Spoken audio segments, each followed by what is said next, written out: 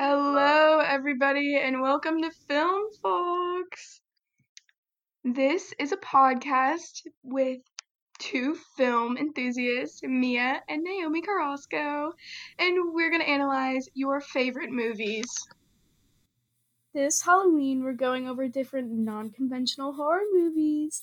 I thought we'd start it off with a classic, so let's talk about The Shining. Yes! Okay, so for those of you that don't know, The Shining was originally a dream that Stephen King then wrote into a book, and it was adapted for the big screen by the one and only Stanley Kubrick. Yeah, the story follows a family that moves into an empty, super ritzy hotel for the winter because the dad, Jack Nicholson, gets a job. Basically, dude goes crazy and attempts to kill his family, but spoiler alert, the mom and son, Wendy and Danny, survive. What really made this movie so innovative at the time is that there was no mystery surrounding who the evil killer is. Like, movies before that were in the horror genre typically had like some masked killer that you had to figure out who it was, but we're basically told from the very start that Jack is going to kill his family when he's interviewing for his job as the hotel caretaker. His interviewer even says, like, "Oh yeah, the last caretaker went crazy and killed his whole family with an axe, ha ha ha." And then Jack is like, "Oh, you better know that I'm not gonna do that. Don't worry, ha ha ha."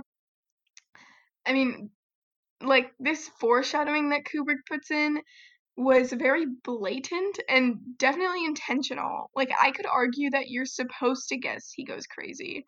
The real mystery is why. Like, was he possessed by the hotel? Is it all in his mind?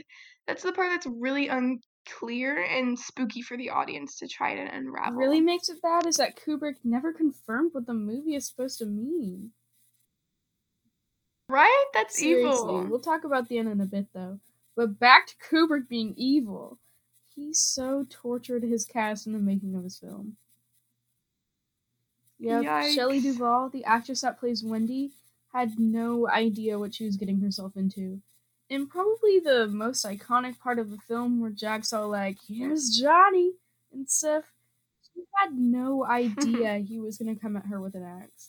I mean, I get wanting to keep reactions raw since film has so many redo opportunities. It can feel a lot faker than a play, and so Kubrick probably wanted to make everything natural and dynamic or whatever else. But that has to be illegal somehow. Definitely. That's like an assault charge at the very and least. Duvall was totally scarred from acting after that, and it definitely ruined her career. Don't get me wrong, she was a successful actress after it all, but she was definitely discouraged from doing another piece like that. Now she has a bunch of trauma and lives all alone in a small town in Texas. That had to have been horrible to go through. Even though Kubrick did all of that, I still kind of think he's an evil genius. Sorry, but he definitely had a vision when making this movie. I guess I'll give him that. I mean, the color theory alone is enough to keep me focused. You can draw these like really subtle parallels between the evil come play with us twins and Jack and Wendy.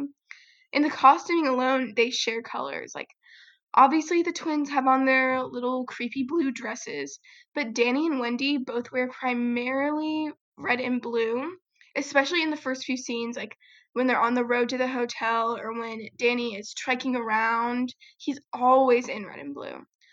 And this is another part of Kubrick's foreshadowing, because the first time we see the twins in their blue dresses, almost directly after we get the elevator of blood moment, and then we see them as Danny treks around the corner of the hotel, and the shot splits, and they're like dead on the floor, covered in blood.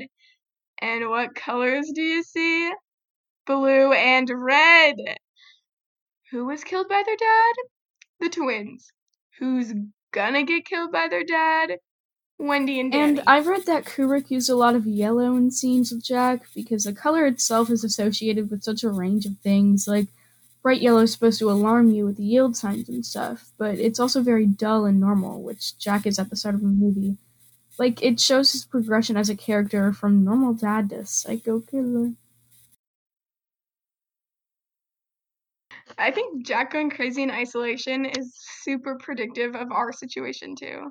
Like the amount of times I feel like I'm going insane in quarantine, it's too many. Yeah, the whole point is to show that we can only be ourselves when we're alone. Which is kind of sad, but kind of true.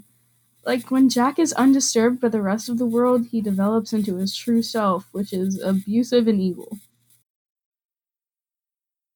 That makes so much sense, like too much sense. Maybe I am crazy. But I don't think that's like the entire point of the movie. I think it can be argued that it's about destiny and how we can't escape our fate, mostly because of the closing shot. Basically, after Jack dies in the super cold maze, the camera zooms in the hotel lobby into a picture that has Jack already in the hotel in the 1920s, and he looks exactly the same, and he's the caretaker in that photo. So a lot of people interpret it as a ghost story. And like that makes total sense because Danny has the whole Tony finger situation.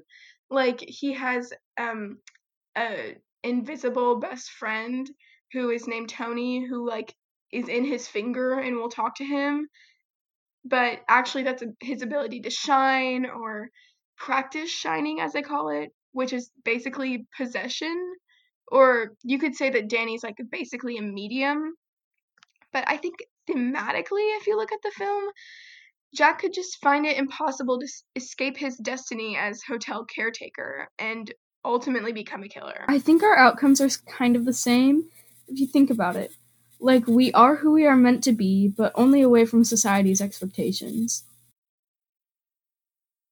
Wow, that's so deep. And I kind of think that's a good way to end this episode. I'm gonna get that tattooed on me. You're the crazy one.